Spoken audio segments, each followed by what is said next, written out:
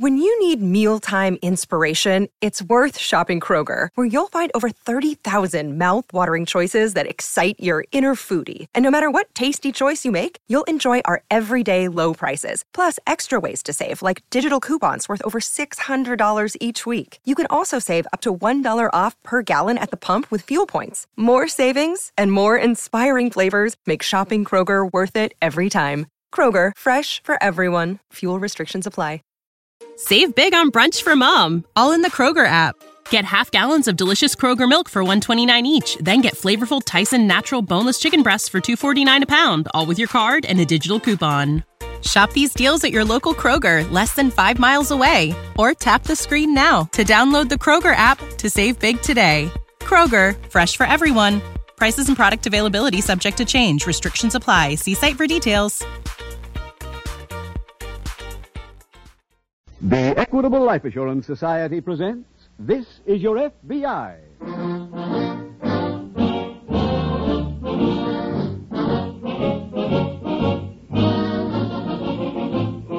This is Your FBI, the official broadcast from the files of the Federal Bureau of Investigation. Presented transcribed as a public service by the Equitable Life Assurance Society of the United States and the Equitable Society's representative in your community.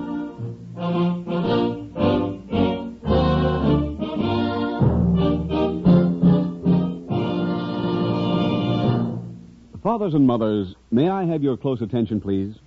If you're typical Americans, you firmly believe in education. You're determined that your children are going to have the best education you can possibly afford. The Equitable Education Fund is made to order for you. It's the painless way to pay for a college education. It's a plan that makes certain that your boy or girl will go to college regardless of what happens to you. Interested? Then please listen carefully in about 12 minutes when I give full details on the Equitable Education Fund, a plan created for opportunity-minded parents by the Equitable Life Assurance Society of the United States.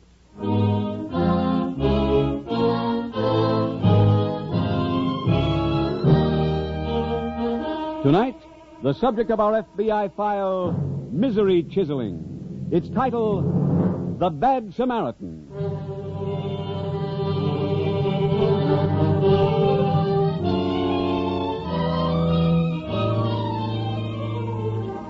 One of the difficulties of crime prevention is that the criminal makes all the early decisions.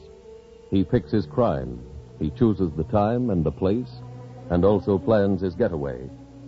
Occasionally, he leaves behind some very obvious clues which make his trail easy to follow. But sometimes he is more careful, more difficult to locate. In tonight's case from the files of the Federal Bureau of Investigation, you see the men of your FBI in action as they attempt to track down a very slippery fugitive, as they concentrate their efforts, their knowledge, their training in a search for one person in a manhunt. Tonight's FBI file opens in a large western city. It is late afternoon as a man in the uniform of an army officer knocks at the door of a small cottage. Coming. Coming. Good afternoon. I'd like to see Mrs. Mason. Hi, Mrs. Mason. Oh, well, my name is Major Bristol. I was your son's commanding officer in Korea. May I come in, please? Oh, of course. Thank you. Oh, the room isn't very tidy. Well, that's all right, Mrs. Mason. Please sit down. I wanted you to be seated when I gave you the news. The news? Yes. That telegram you received was an error. Tommy's alive. There. I know this is a terrible shock. Where is Tommy? Can I see him? Is he all right? Oh, I've prayed every night for this news. If you knew how I've prayed. I can imagine. It was my fault that you got the telegram. Your fault? Yes. I went out one night on a patrol with Tommy and 3 of my other men. We lost contact with the Gooks. That's what we call the North Koreans. But they didn't lose contact with us. They machine-gunned us coming over a ridge. Oh. We scattered, and when only 2 of us came back through the lines, I reported the other men missing in action. Well, where is Tommy? When did you find him? We didn't. I learned just before I left Korea that Tommy was taken prisoner that night. Prisoner? It's not very pleasant, but at least he is alive. Oh, yes, of course. I can't tell you how grateful I am to you. We'll be grateful to Reverend Jones. What does the Reverend have to do with it? Well, on the way back from Korea, I somehow lost the slip of paper with your name and address on it.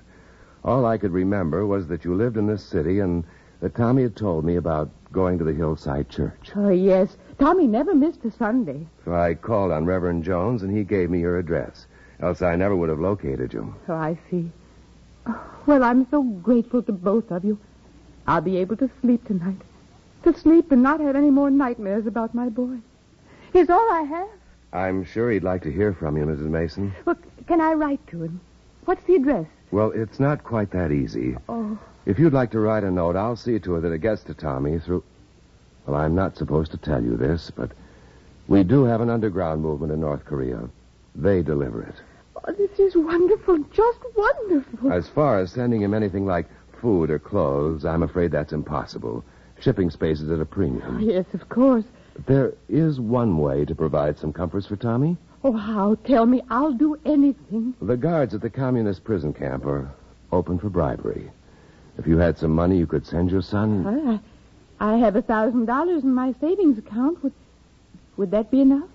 If that's all you have. Yes, there was a man here yesterday looking at the house.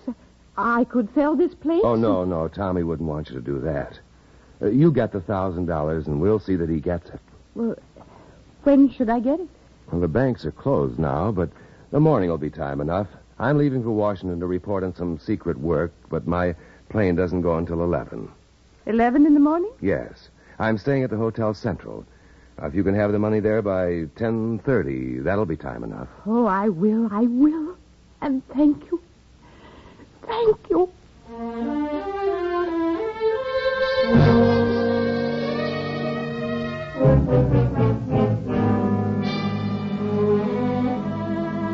The following week at the local FBI field office, Special Agent Jim Taylor greets Agent Mike Wayne. Well, Mike, we're working together again. That's fine with me, Jim. What is it this time? A misery chiseler. Oh? A widow named Mrs. Mason called in this morning. She got a letter from the grave registration unit of the Army telling her where her son was buried. Rough kind of mail. Well, she called the Army to tell them that her boy was a prisoner of war and wasn't killed in action. She said a man named Major Bristol came to see her, and she gave him $1,000 to send to her son. Not the old racket about bribing the prison guards. That's it, Mike. The Army checked, and, of course, there is no Major Arthur Bristol who came back from Korea. The victim give you a description? Yes, but we've got nothing in our office files on anybody with that description, and neither have the police. Maybe this woman was too excited to give a good description. No, I checked, Mike. She described him perfectly. Well, who'd you check with? Mrs. Mason's pastor. This major went to the pastor first and told him the story. What for? Oh, I guess it made his story sound better. I called, and this Reverend Jones gave me exactly the same description. Well, maybe Washington will have something on Bristol. I hope so.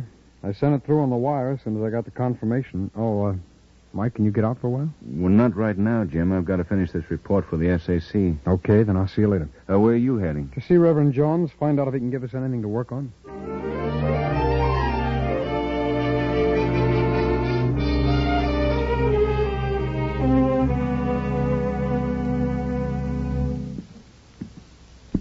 Good afternoon, Mr. Taylor. Hello, Reverend. Sorry I kept you waiting. That's quite all right, sir. Sit down, please. Thank you. Shocking thing this man did. Terribly shocking. Yes, I was hoping you might help us catch him, Reverend. I certainly will if I can. Well, in your conversation with him, did he indicate where he was living? The Hotel Central. Yes, well, we've checked there. They've had no guest named Bristol in a month. I see. The probability is that he's left the city by now. Yes, I imagine so. He didn't indicate where he might be going, did he? No. No one at any of the transportation terminals recognized the description that you and Mrs. Mason gave, but, well, of course, that's not conclusive one way or the other. Oh, I do so wish there was a way I could be of some help. Oh, pardon me. Certainly, sir. Hello? Yes, this is he. Oh, just a moment, please. That's for you, Mr. Taylor. Oh. Thank you, sir. Hello? Yeah, Mike. There. Yeah, that takes care of that. Yeah, thanks, Mike. Yeah, I'll be back in a little while. Right. My office, they got a teletype from Washington. They have no file on anyone named Bristol answering that description. What a shame.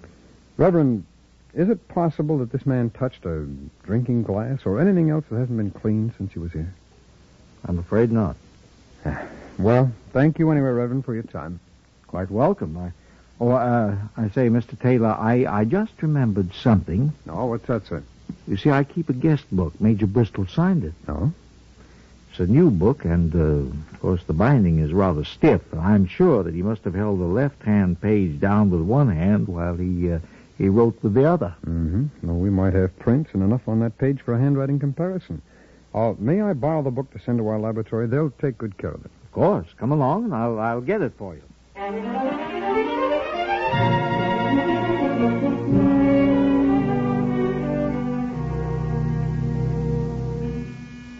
Just a minute. Pardon me, ma'am. I'm looking for Mrs. Parker. I'm Mrs. Parker. Of course. I should have recognized you. What's that? Well, you look just like your boy. Oh, did you know George? Yes, I have some news for you. May I come in? Oh, please, yes. My name is Major Bradley. I was George's commanding officer. What's the matter? Oh, it's just this shrapnel in my leg.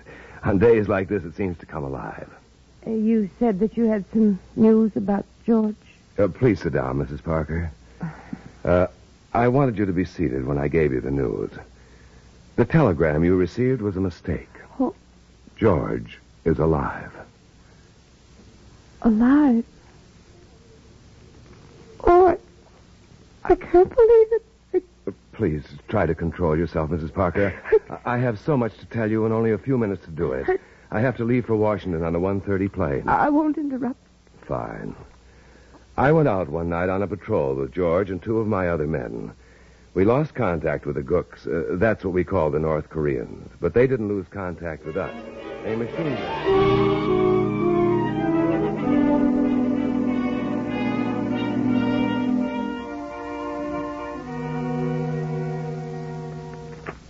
Mike, we just got word from Washington on Major Bristol. His real name is Brown, Arthur Brown. Did they get this from the Reverend's guest book? Yeah. He's done 2 terms for forgery. Well, let's get pictures and send out an I.O. Washington's doing that, but I don't know how much help it'll be. Why? Well, his record shows he's pretty adept at changing his general appearance. Sometimes he grays his hair, or he'll wear glasses, use a hearing aid. You know, things like that. No wonder nobody answered the alarm. Yeah, you know, he can keep traveling from one end of the country to the other if he likes. There must be some way to catch up to him. Modus operandi, that's our only chance, Mike. We've got to nail him while he's actually at work. Might be easier catching lightning in a bottle. Yeah, well, Brown comes from Boston. Police there have been alerted just in case he does go home. It's been a week now since he swindled Mrs. Mason. If he was going home, he'd be there by now. No, excuse me, Mike. Mm-hmm. Special Agent Taylor. Yes, sir. It did? No. Yes, all right. Immediately. How about Agent Wayne? Oh, I see. Yes, he's here. All right, sir, thank you. Mike, that was the SAC. A teletype just came in from Bedford City. Brown swindled another woman there. When? 3 days ago. The SAC wants us to fly to Bedford City and stay on this till we get results.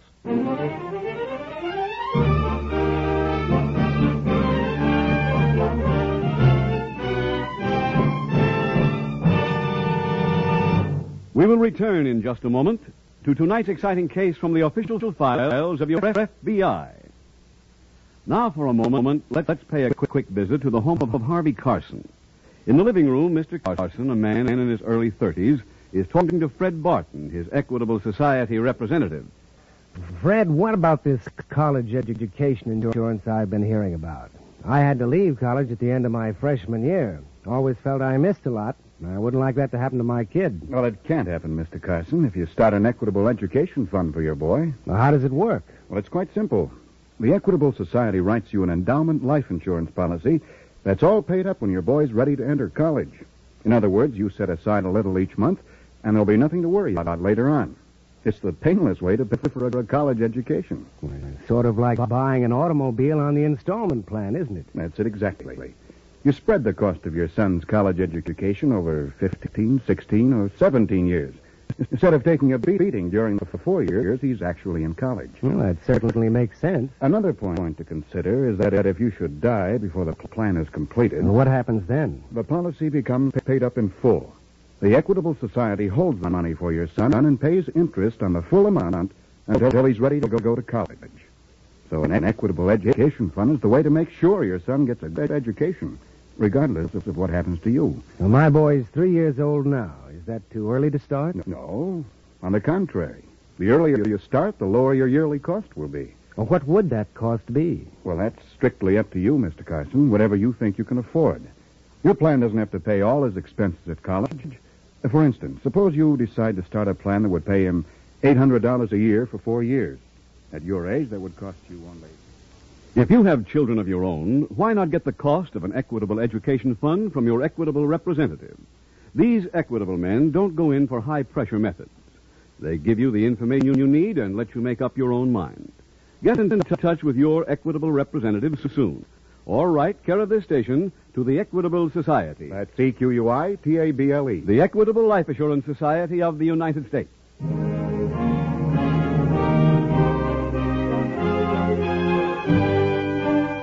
And now back to the FBI file, The Bad Samaritan.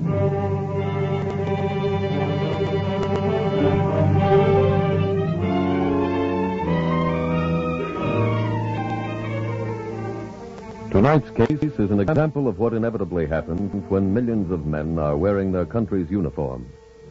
Unscrupulous crooks and confidence men devise ways and means to misuse that uniform as a cover for criminal acts.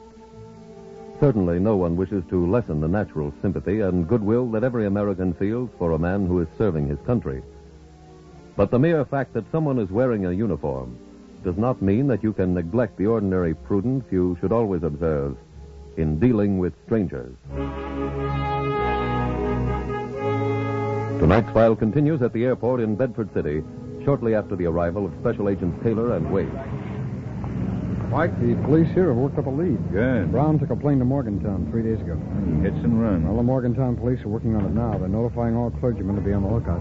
Yeah, Brown may not follow the original pattern that closely. Well, he contacted the minister here, too, for the name of his victim. Oh? Yeah. He used the name Bradley on this one.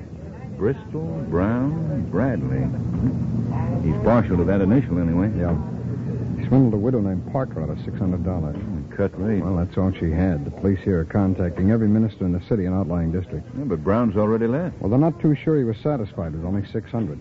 He was here almost 5 days, and if he did contact anybody else, we may get another piece of the pattern. Could be.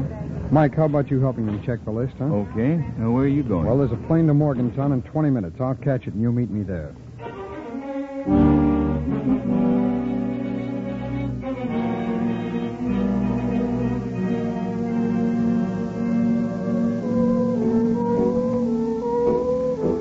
Oh, Mrs. Carter, you have no idea what it means to be able to dance with a pretty girl after all those months in Korea. I'm glad I can help you enjoy it. You know, Freddie kept your picture over his bunk. I know. He wrote me about the kidding he took. Major, you're sure he's all right? Positive. He had no money on him when he was captured, but... Oh, forget it. Oh, please tell me everything. I got lucky in a poker game at the officers' club and won a couple of $100. We didn't have anything to spend money on, so I took the $200 and saw to it that it got to Freddie. Major, I can't tell you how grateful I am. It wasn't anything. It was selfish, really. You do a good turn, hope someday somebody will do one for you. Will you let me pay you back? For what? The $200 you sent Freddie. I can borrow it from my boss and let him take $10 a week off my pay. Well, that's awfully nice of you, Mrs. Carter, but you need that money. After all, there's you and the baby to feed. I can manage. I think I can anyway. No. The $800 you're sending Freddie is enough of a burden to carry. Well, he can return the $200 after he's been home a while. Major, you did say he'd be home soon. I promise you. The minute I get into the Pentagon tomorrow morning, I'll get the ball rolling.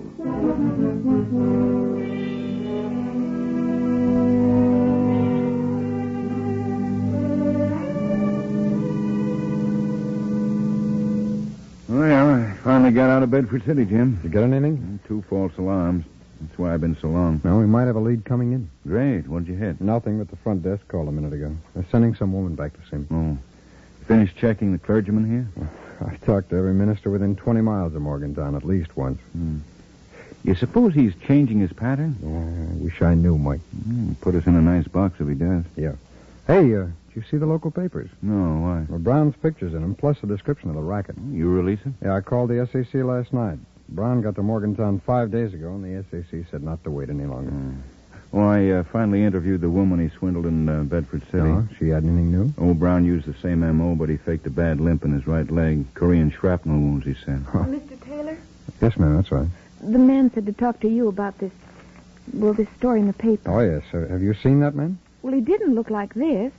He wore heavy glasses, and he had dark hair, and... Did he say he could get money to your brother or somebody who's a prisoner of war in Korea? My husband. Oh, I see. I gave him $800. When? 2 days ago. Can you take us to him? No. He's gone. I drove him to the airport myself. Do you know where he went? Thomasville. Mike, will you finish this interview? I'll call and make reservations for the next plane.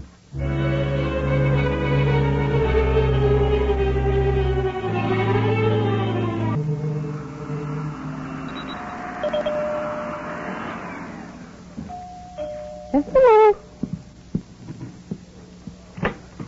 Hello. I'd like to see Mrs. Everett. Oh, you must be Major Burnett. That's right. How did you know? Reverend Clay's housekeeper called to say you're coming over. Oh. Please do come in. Thank you. Did she tell you the news? No. Well, I'm glad of that. I wanted the pleasure for myself. What is it? Please sit down, Mrs. Everett. The telegram you got about Johnny was a mistake. Your son's alive. What? Yes. I know it must come as quite a shock, Mrs. Everett, but let me tell you the whole story. Well, where is he? Can I see him? Is he all right? I'll answer all those questions as I go along. I was Johnny's commanding officer. One night...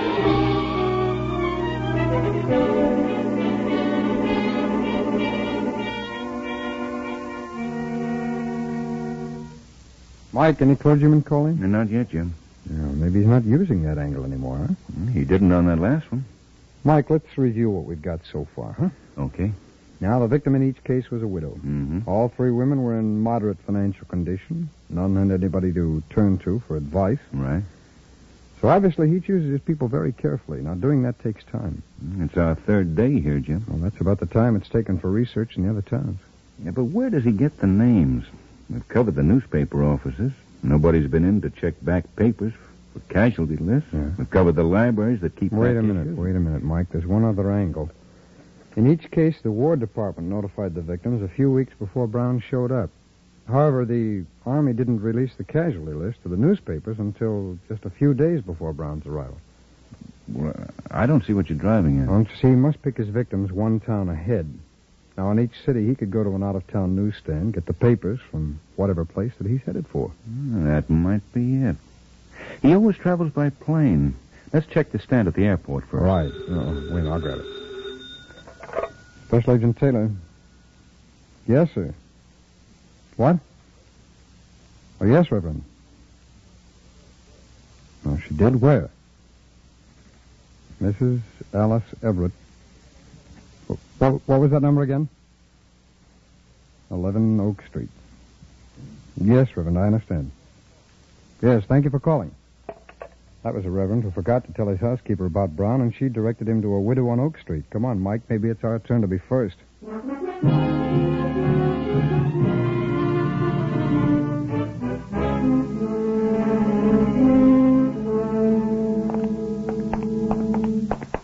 This is at 11. I can't wait to give him that warrant. This is going to be a real pleasure. And Brown must have lived with friends every place he went. I hope we're through checking hotel registers for that handwriting. You can say that for both of us. Hello? Hello, Mrs. Everett? Yes, that's right. Oh, we're special agents of the FBI, ma'am. Here are my credentials. Oh, what is it? You received a call earlier today from Reverend Leonard's housekeeper? Yes. Well, has the man she called about been here? Major Burnett got here this morning. We'd like to see him. Oh, the Major left 2 hours ago.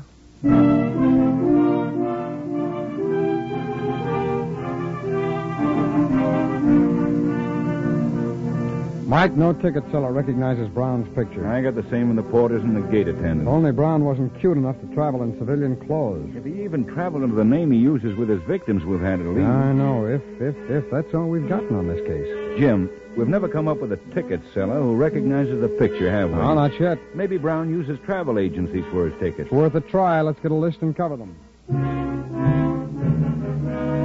It's a good idea, Mike, but I came up empty. I did, too. 15 planes have left since Mrs. Everett saw Brown. And he could have been on any of them. Yeah, and he's been making short jumps, so by now he must be at his next stop. Well, we can't question everybody traveling by plane. Wait a minute, Mike. Maybe you're close. Huh? Let's get the passenger list of those planes and cross-check every name.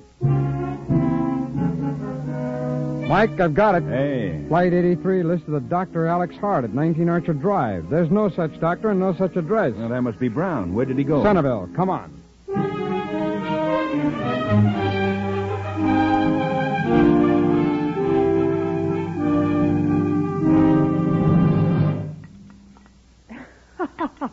No, it's good to hear you laugh. Oh, Major Boone, tonight's the first time I've laughed like that since I got the telegram. No, I can't tell you how nice it is to be able to bring you good news. How about another piece of cake? I couldn't. You'll never know what a home-cooked meal tastes like after what we ate in Korea. Oh, I do wish I could send Roy one of my cakes. Mrs. York, this is against my orders, but you've been so nice to me, I'll try to return the favor. You mean you will send one to him? Yes. You understand, I hope, about a package getting through to the prison camp. Well, no, I don't. I'm afraid that'll take an extra bribe. Oh, but I don't have any more money.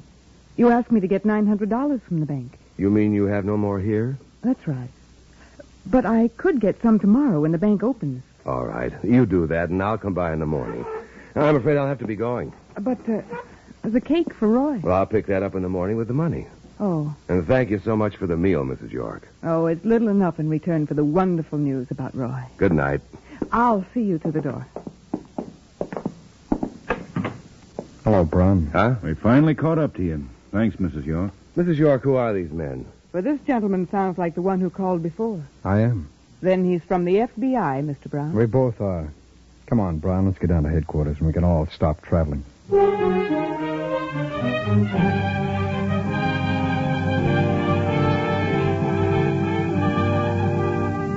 Arthur Brown was tried and convicted on a charge of impersonating a federal officer and sentenced to a term of 15 years in the penitentiary. In Centerville, the two special agents not only called every clergyman to warn him against the racket being worked by the bogus major, but also phoned every next of kin listed for servicemen from that area who were wounded, killed, or missing in action. Fortunately, Mrs. York's call came while Brown was at her home. Fortunately, that is, for your FBI and therefore also for you, the people, since it removed a misery chiseler from your midst. Brown's arrest and conviction did not end this racket. People throughout the country with friends or relatives in the armed forces are being swindled by other men of that same stripe. Your FBI cannot put them out of business without your help. When a stranger brings you news of any unexpected good fortune or an unbelievable opportunity for outrageous profit, do one thing. Examine and weigh his every word. If you have any doubts, take one further step. Call your local police.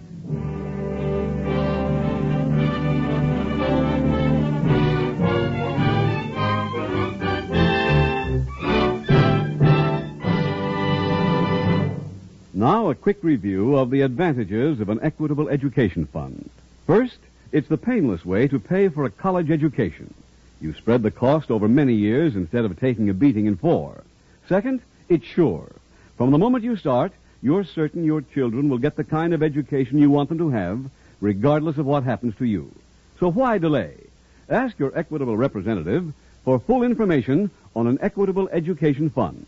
Or write care of this station to the Equitable Life Assurance Society.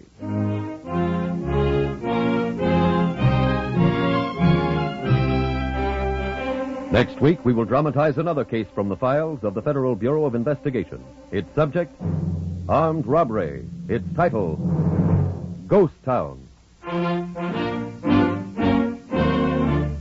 The incidents used in tonight's Equitable Life Assurance Society's broadcast are adapted from the files of the Federal Bureau of Investigation. However, all names used are fictitious, and any similarity thereof to the names of places or persons, living or dead, is accidental. Tonight, the music was composed and conducted by Frederick Steiner. The author was Jerry D. Lewis. Your narrator was William Woodson, and Special Agent Taylor was played by Stacey Harris. Others in the cast were Elspeth Eric, Joe Gilbert, Bill Johnstone, Joyce McCluskey, Victor Rodman, and Carlton Young. This Is Your FBI, a Jerry Devine production, was produced by Sid Goodwin. This is Larry Keating speaking for the Equitable Life Assurance Society of the United States and the Equitable Society's representative in your community, and inviting you to tune in again next week at the same time when the Equitable Life Assurance Society will bring you another thrilling transcribed story from the files of the Federal Bureau of Investigation. Ghost Town on This Is Your FBI. Stay tuned for A Life in Your Hands, starring Lee Bowman, which follows immediately. This program came to you from Hollywood.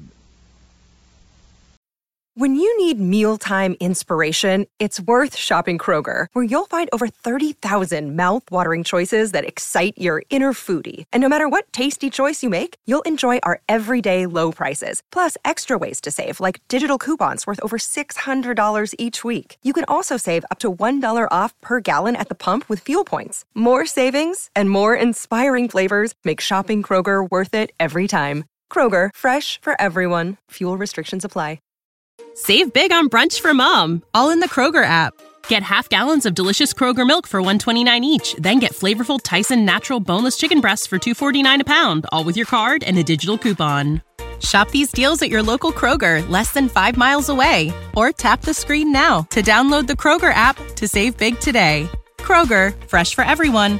Prices and product availability subject to change. Restrictions apply. See site for details.